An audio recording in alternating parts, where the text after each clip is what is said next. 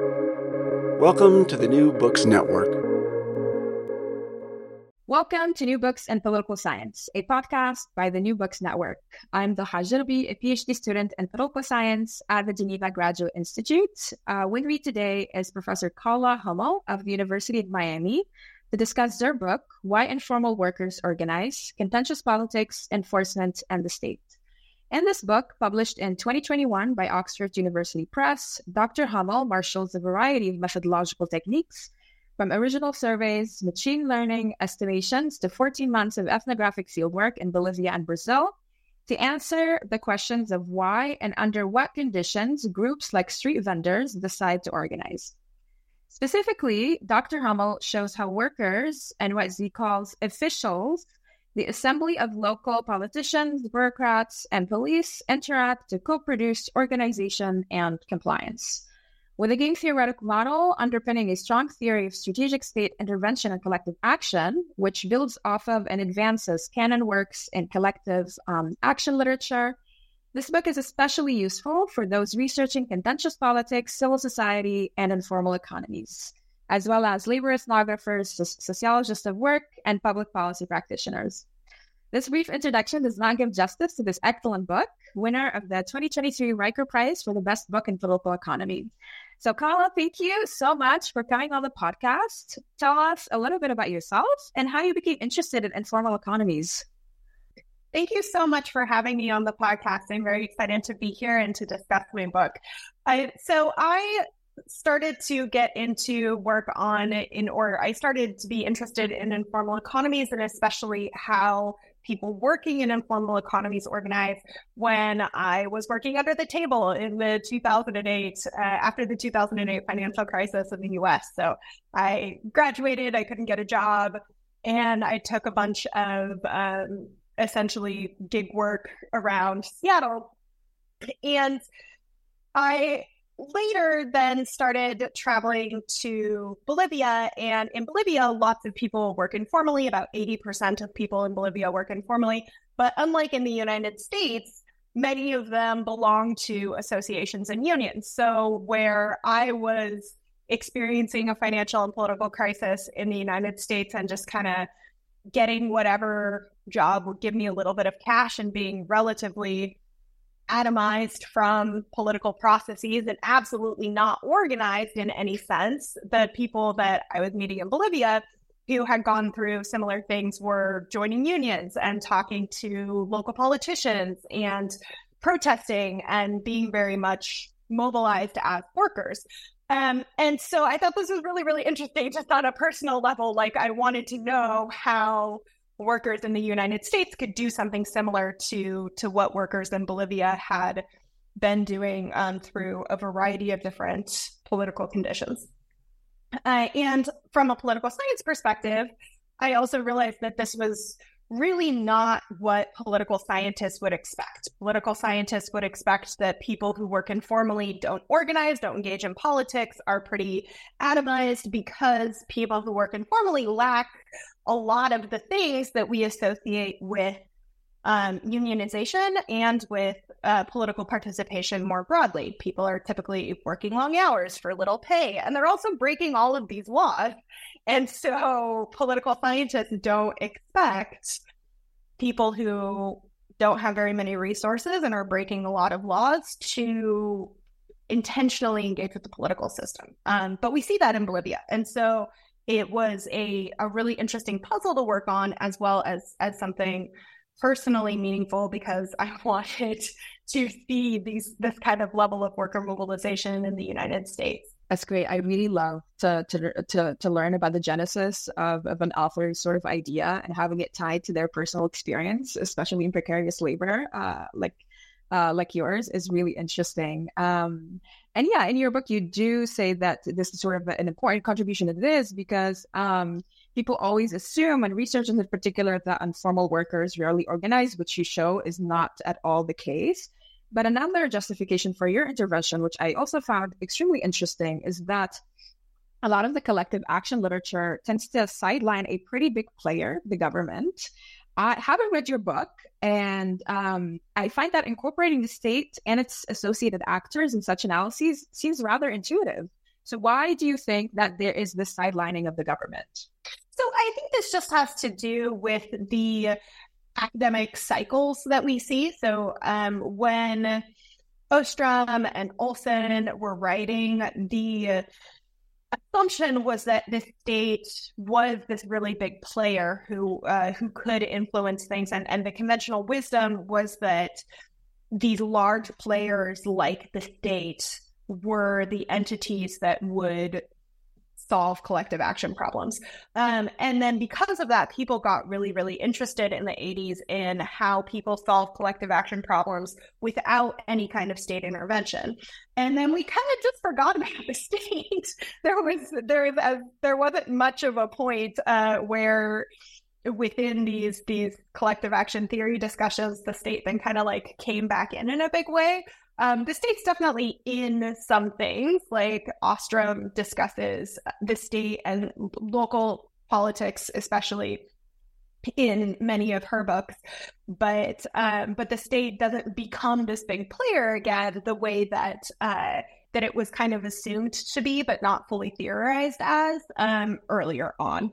And I also think that in my work and in the book, the role that the state is playing is particularly novel and interesting, where it's not just like the state as this large monolith that can compel people to do things. It's these people that work within the state who have these very specific incentives to get some kind of compliance out of these out of informal workers and out of the informal sector in general, who are then coming up with all of these incentives to try to get people to organize. And that relationship is not something, at least I haven't seen it in other literature in the collective action fields. I see. And yeah, and I think this focus on the state is particularly important, and I think it shines through in the two cases that you've zeroed on. So like you have Brazil and Bolivia, and you do in the book, you have a very detailed explanation and justification for your case selection. But for the benefit of our listeners, can you just tell us a little bit more about, first, the choice to focus on Latin America, and second, these two countries that you ended up selecting? So how did you come to that decision? Yeah, so it goes less to a focus on Latin America and more a focus on Bolivia specifically. So in the area of informal work and the informal sector, Bolivia is one of the places in the world with the highest levels of informality. So when we have different rankings of informality, either by size of GDP or how many people work informally, Bolivia is always at the top or number two or tied for the top. And so Bolivia is a really interesting case to look at informal work and informal dynamics. And then more broadly, as a political scientist, there's lots of things that happen in Bolivia that either don't happen in other places or don't happen to the extent that they do in Bolivia. And so Bolivia always has lots of really, really interesting theoretical puzzles to look at from a political science theory standpoint. And so that's how I got into Bolivia, was just seeing all these different things. And whenever I'm in Bolivia, there's this constant thing of like, why is that happening? Why is that happening? This goes against expectations. This goes against theory. Why are we seeing this? Why are we seeing that? And so Bolivia is always supplying a lot of really interesting research questions. Brazil then is, so Bolivia is like the extreme case where the dynamics are really clear. Gehring, Seawright call this a pathway case where we see everything work in these really stark terms. And then Brazil is another pathway case, but basically Brazil's kind of the average. Brazil's what usually happens. And so levels of informality in Brazil are around the average for Latin America and around the average for the global South too, where there's about 40% of people are working informally and 20 to 30% of GDP comes from informal work. So we see some similar dynamics, but they're not as dark or extreme as we see in Bolivia. And political scientists will say, but we should not be selecting on the dependent variable, and this is all selecting on the dependent variable. Right. There's several things in the book where like I select other cases within those countries on the independent variable. And then also for just the initial case selection, the initial part of the project was very much theory development. Totally fine to select on the dependent variable for theory development. And then you test with new external data, which I did through the quantitative work that looks at data from across Latin America and across the world, actually. So there's plenty of things in the book where I start from an independent variable standpoint or test parts of the theory on new data. It's not just a dependent variable story. Okay, but even if it was, I think there's a lot of angsty grad students listening to you right now feeling really relieved. So I think this is great to sort of see that analysis come to fruition. And it is, I really have to commend you that it is super lucid. And I loved how you justified the case selection. One thing that now I want to move on a little bit beyond the national level, more like individual level. So one sentence in your concluding chapter, sorry if I'm like sort of speeding through it, but we'll come back to other parts later on. So one sentence in your concluding chapter that really stuck with me, and I think you already alluded to this, every hour spent organizing is an hour of lost income or rest. So can you walk us through the sort of cost-benefit analysis that goes into your average street vendor's head when they're thinking about the possibility of organizing, and how did this differ, if at all, between the two cases that you've examined? Yeah, so in the book, I talk about how organizing needs to be worth the time of a street vendor or an informal worker, and street vendors are my cases of informal workers for the qualitative portion of the book. And so the decision to organize needs to give people benefits that outweigh what they would otherwise spend those hours doing. And so the way that people looked at, and I demonstrate in the book with interviews and with participant observation, that the street vendors I was working with really did approach organizing in this cost benefit way. They talked about the cost, they talked about the benefits. They were very clear that like they were going to do this if it was worth it. And if it wasn't worth it, they weren't going to do it. They were going to do something else. And so there was a very big difference in the way that street vendors in Bolivia talked about it versus street vendors in Brazil. And there were also individual level differences. So organizing made sense for some people in Bolivia, but not everyone. And people that it made sense for would talk about how they get benefits, and people that it didn't make sense for would talk about how they didn't get benefits, so they didn't do it. Whereas in Brazil, it made sense for, or it gave benefits to very few people, and very few people organized. So and of course, this is like, I'm not sure what the average street vendor in the world would think. These observations are pulled from the people that I talked to in La Paz and El Alto and Sao Paulo. But what participants told me was that they're working a lot. Like they're often working 8, 10, 12 hours a day to try to make money. A lot of people have kids at home, so they're also trying to take care of kids. They're trying to take care of other family members. They're trying to get enough money to pay their bills. They're cooking. Sometimes they're also like making the things that they're then selling. So like one of the people I worked with, she'd spend like 4 hours a day sewing clothes, and then she spends like 6 hours a day selling those clothes. And then she also had like a disabled child that she was caring for. And so she was just working from like literally 4 a.m. until 10, 11, 12 p.m. every night. And so in that context where people are working a lot, they're only going to take on, these extracurricular activities of organizing, going to union meetings, approaching local government if they're going to get a concrete benefit out of it in a reasonable amount of time, right? And so in Bolivia, that's what people talked about, right? Like, I need to get this cooperation, or I need to have the cooperation of the local government. I need to get this particular document. I need to get this particular thing approved. And so I'm going to join this group. I'm going to do this. I'm going to go to this meeting. I'm going to do this thing with this local bureaucrat. Whereas in Brazil, where bureaucrats refuse to meet with and work with street vendors, people will be like, it is futile for us to try to organize. Like, why would we spend our time doing that?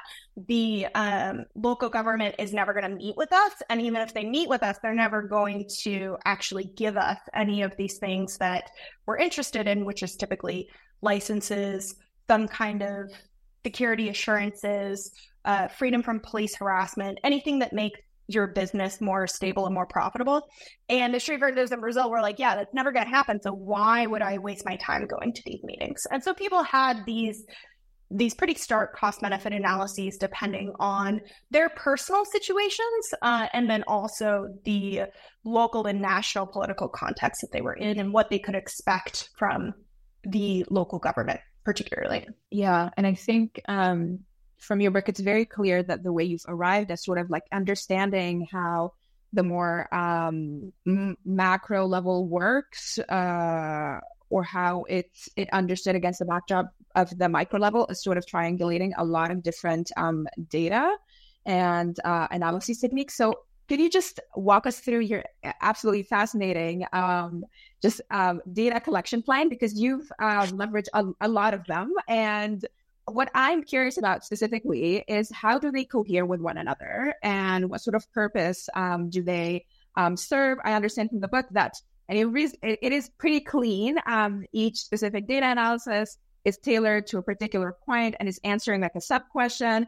And at the end of the book, it's sort of like you get the full picture, and you understand how these different techniques like cohere with one another. But sort of try to explain it to us. Maybe also the machine learning, which I tried to explain it to me as if I'm a baby. Go ahead. Sorry about that.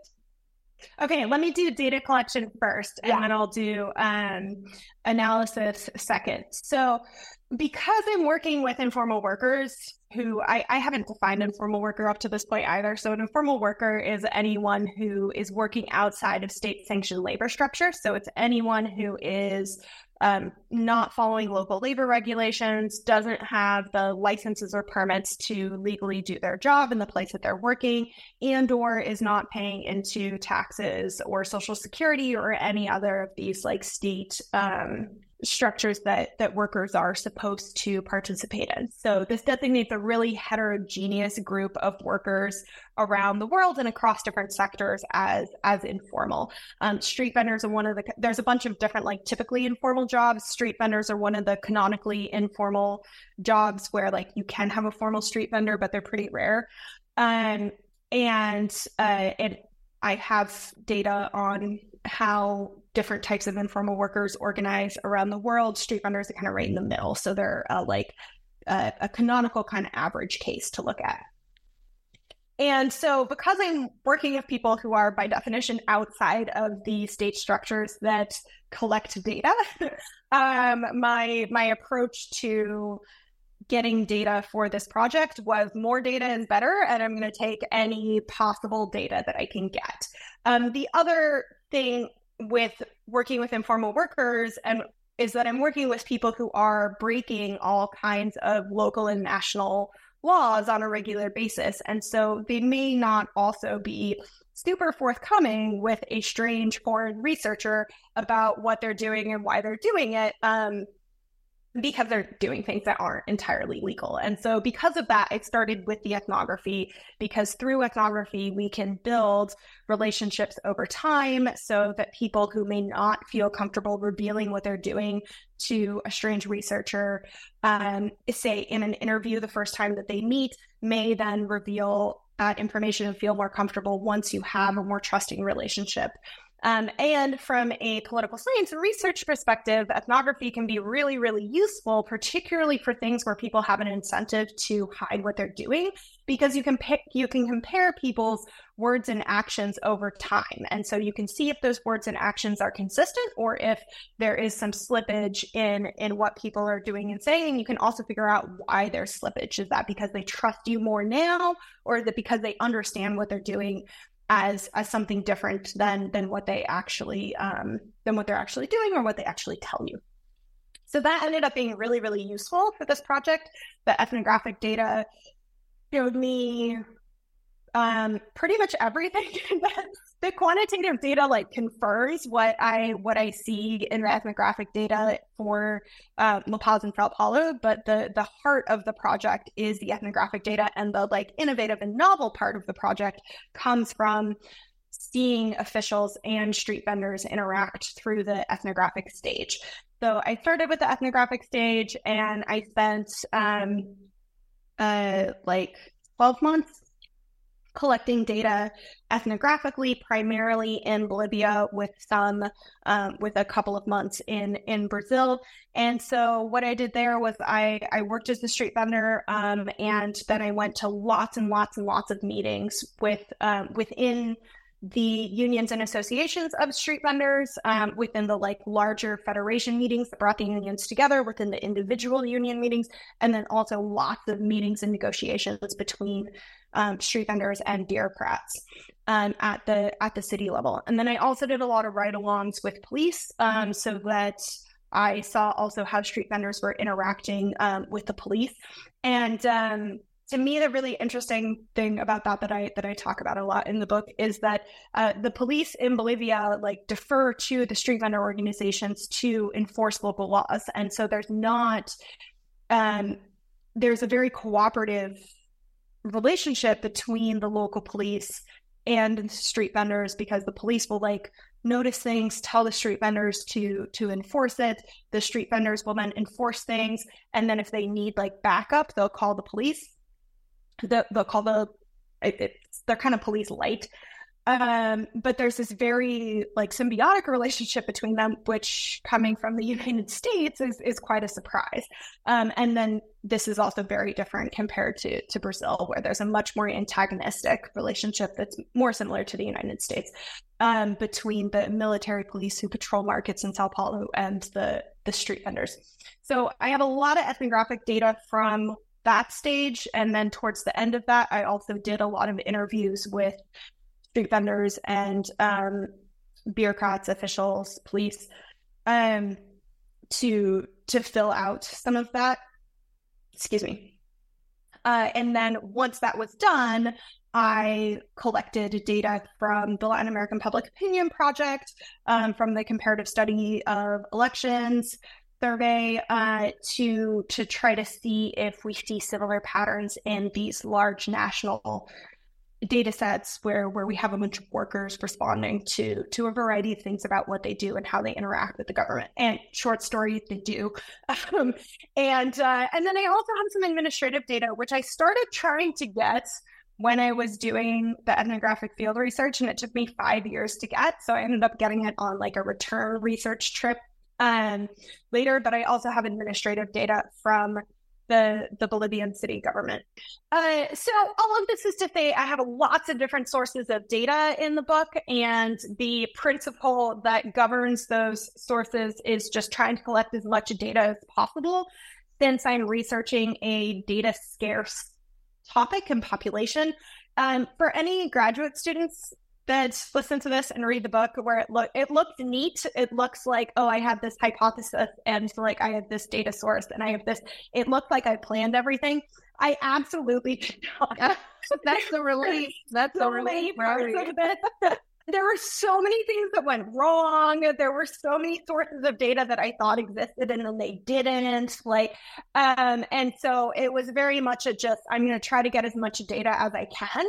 And then see what happens. People should absolutely come up with data collection plans. Now that I'm further along in this, I have data collection plans that do go more smoothly than this particular project did. So you should always start with a data collection plan. But if you're in the field and it goes wrong because the data doesn't exist, you can't get access to this particular person, keep collecting data, rework the data collection plan. And you'll get interesting things. And that's what happens with this project. So the presentation of this answers this came after years of scrambling for all that data, and then eventually getting enough, not because it neatly worked out the first time I tried it. Well, reading through the book, it did not go across at all. But it's really good to sort of go through the process with you, and it really shines through, like the richness of the empirical data really comes across.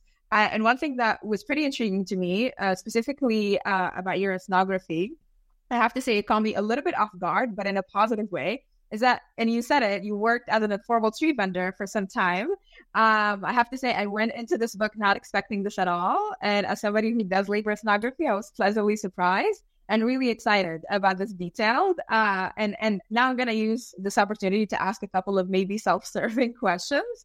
So I'm curious why it was important for you to actually work informally. So I know in the book you said something about there were a couple of instances where the interlocutors asked for something tangible in return for them providing you access. But beyond that, how important was that experience?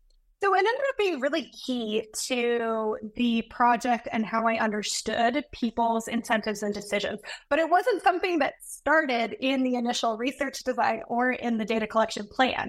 I did not go into the field planning to work as a street vendor. For several reasons, one being that I honestly just didn't think about it. It was something that came up while I was in Bolivia. And so I had a bunch of people approach me and like give me job offers. And some of them were people I was working closely with, but a lot of them were people I wasn't working with. I had multiple people who were like barely acquaintances who owned stalls in a particular market in Bolivia be like, I need someone like you who speaks multiple languages. Like, you're hanging around the markets all the time. Like, would you work for me? And I said no over and over again. And then I started thinking like, hey, it might actually be really useful to do this and see if I get different data and different information.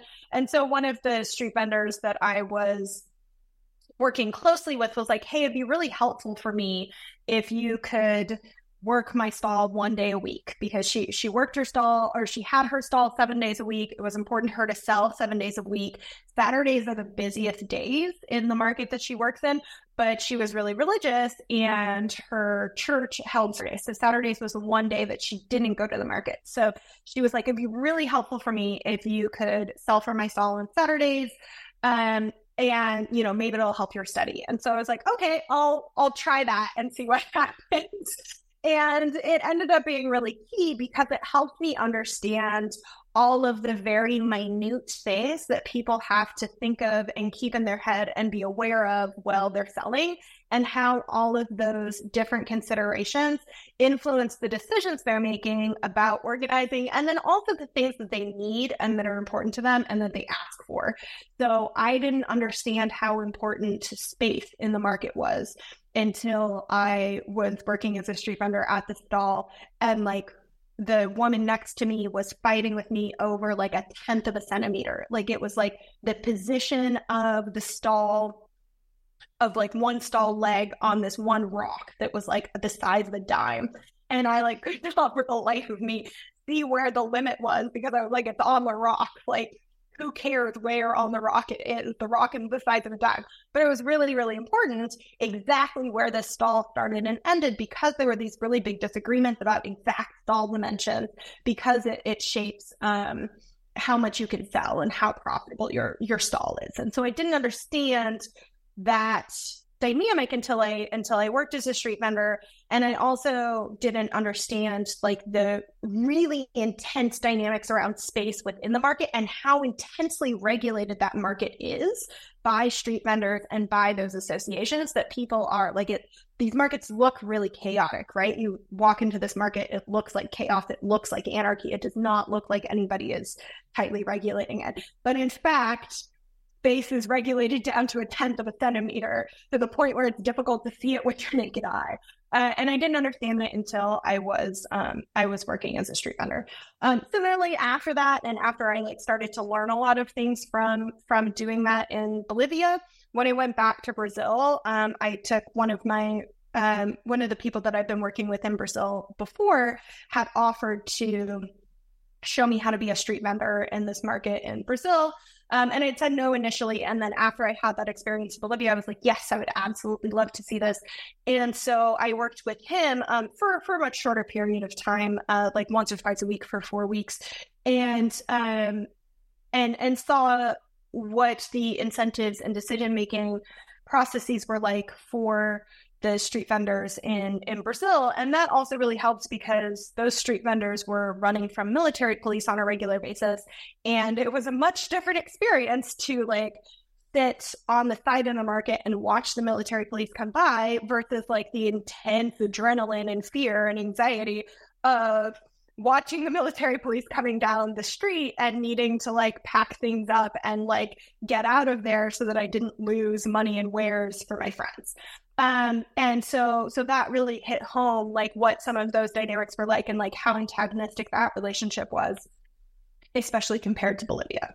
So I'm really glad I did that. And I also highly, highly recommend for anybody doing ethnography that I mean, of course, it's very dependent on what you're doing, but I'm a big believer of actually doing the activity that you are studying. I think it really helps you learn and embody and viscerally understand the dynamics that you're looking at in a way that observation doesn't quite get you. I could not agree more.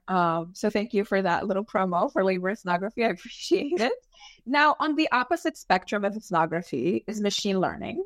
So I was fascinated by how you use machine learning to sort of estimate informality, and as you defined it. So the idea is that you have this algorithm that takes individual and country level variables and predicts who works informally and who does not.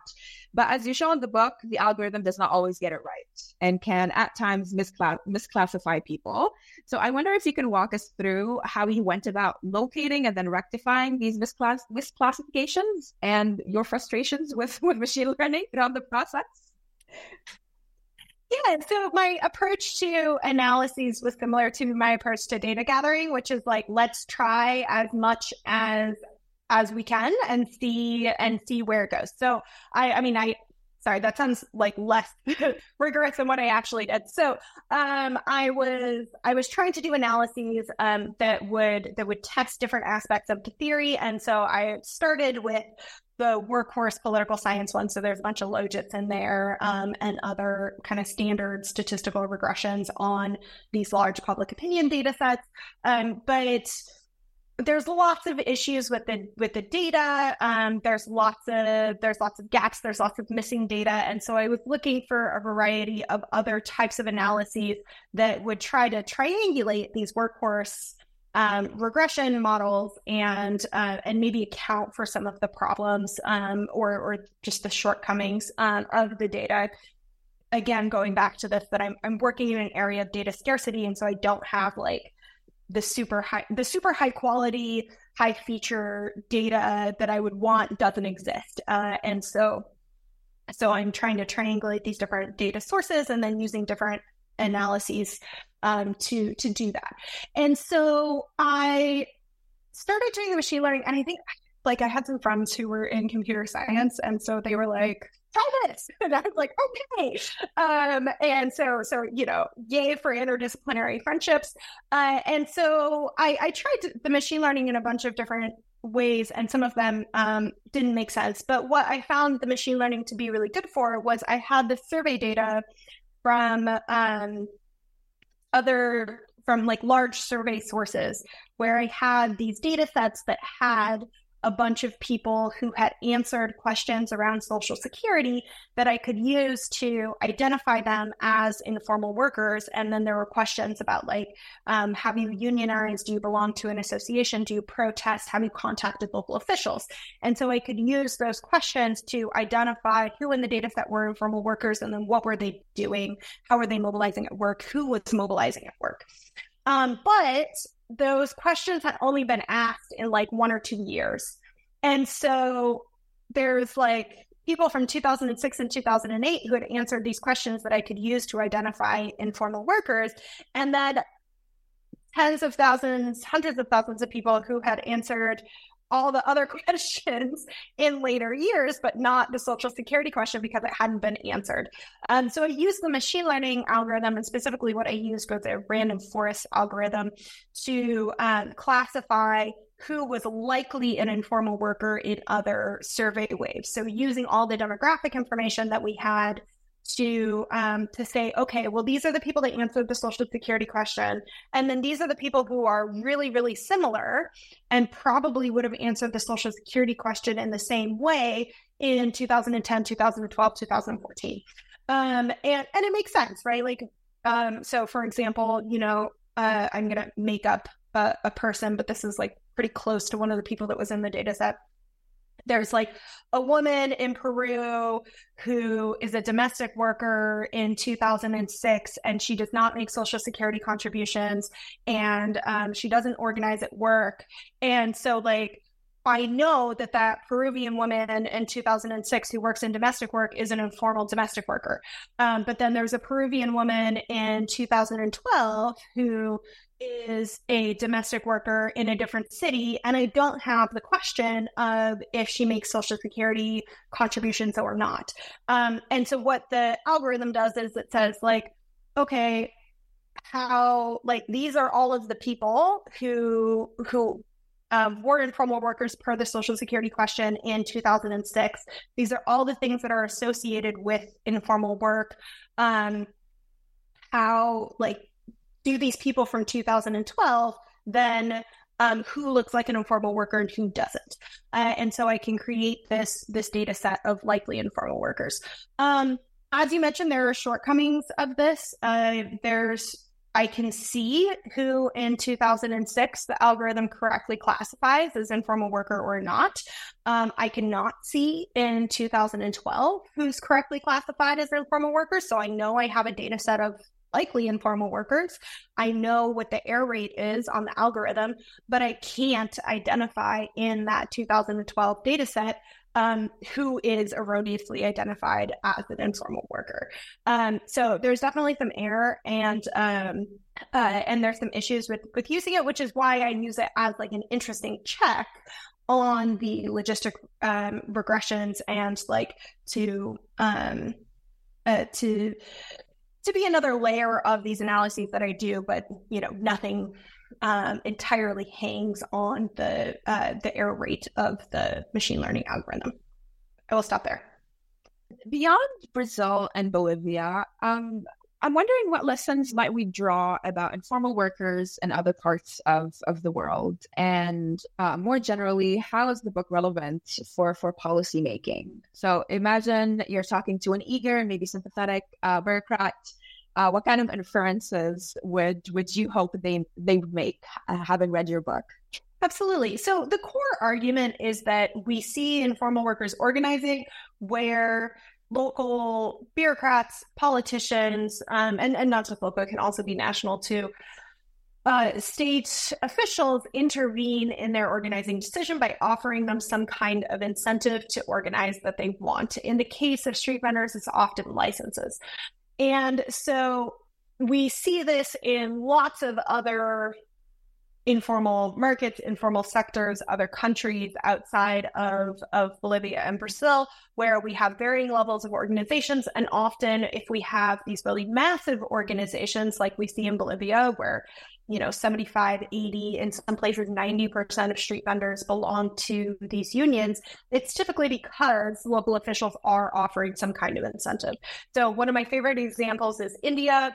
There's a lot of different informal worker organizations in India, and one of the incentives that officials offer are these like health debit cards. So if you're part of a registered informal worker organization in India, you can get these debit cards that you can use for all different kinds of healthcare expenses.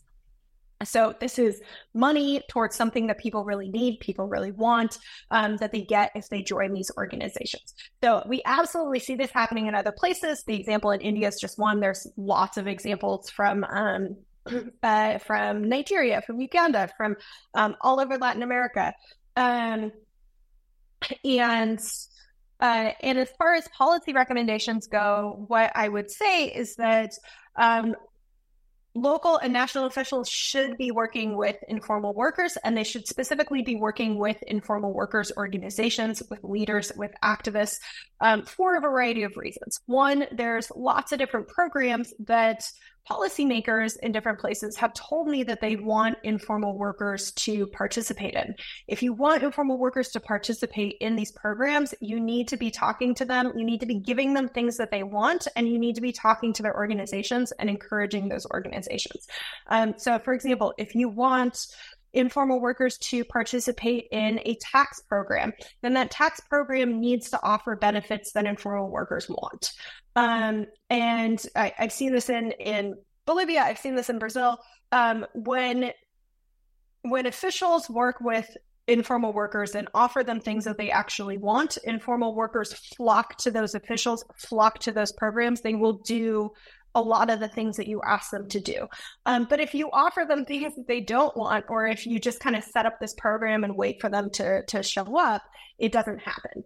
And so talk to informal workers, talk to informal worker organizations when you are designing and setting up programs, and set them up with what people want and what people can and cannot do in mind, and not just expect them to come to you later. So there's a bunch of programs that have been set up by different governments for informal workers that have really low enrollment, and a lot of the commonalities in those are that they require informal workers to come with lots of documentation.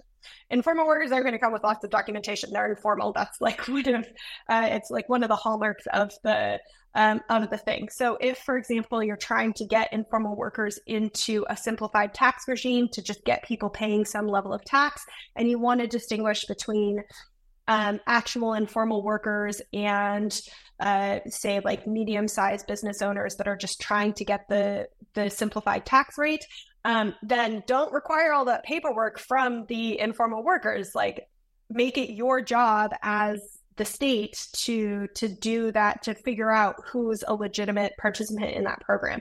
If you require informal workers to come with all of this paperwork, then you're not going to get informal workers. You're just going to get the better resourced, better documented, medium-sized businesses that are still trying to kind of cheat the system.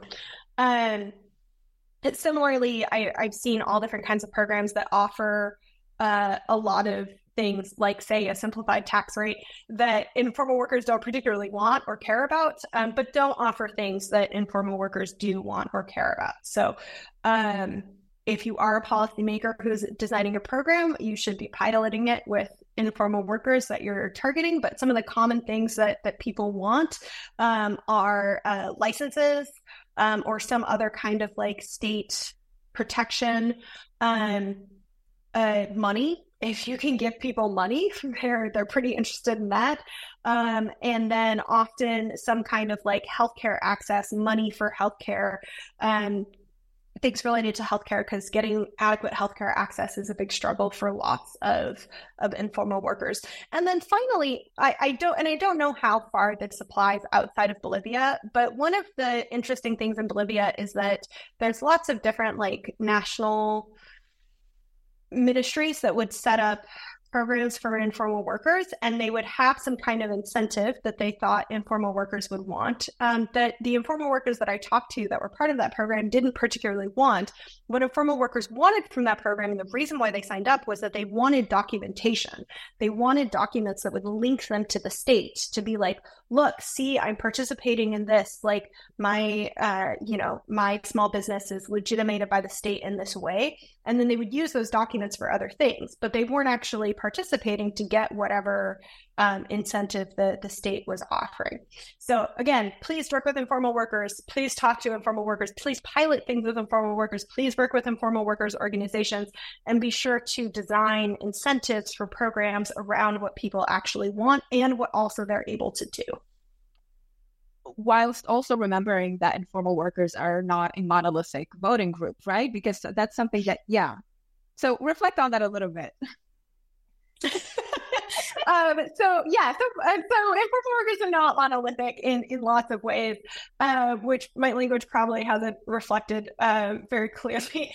But there's lots of different types of informal work, and there's also lots of different kinds of people who are doing informal work. So you can have informal work in literally every sector and every job, and we see that, right? We see people working informally in white collar professional services, by not paying taxes, not paying Social Security, not following laws.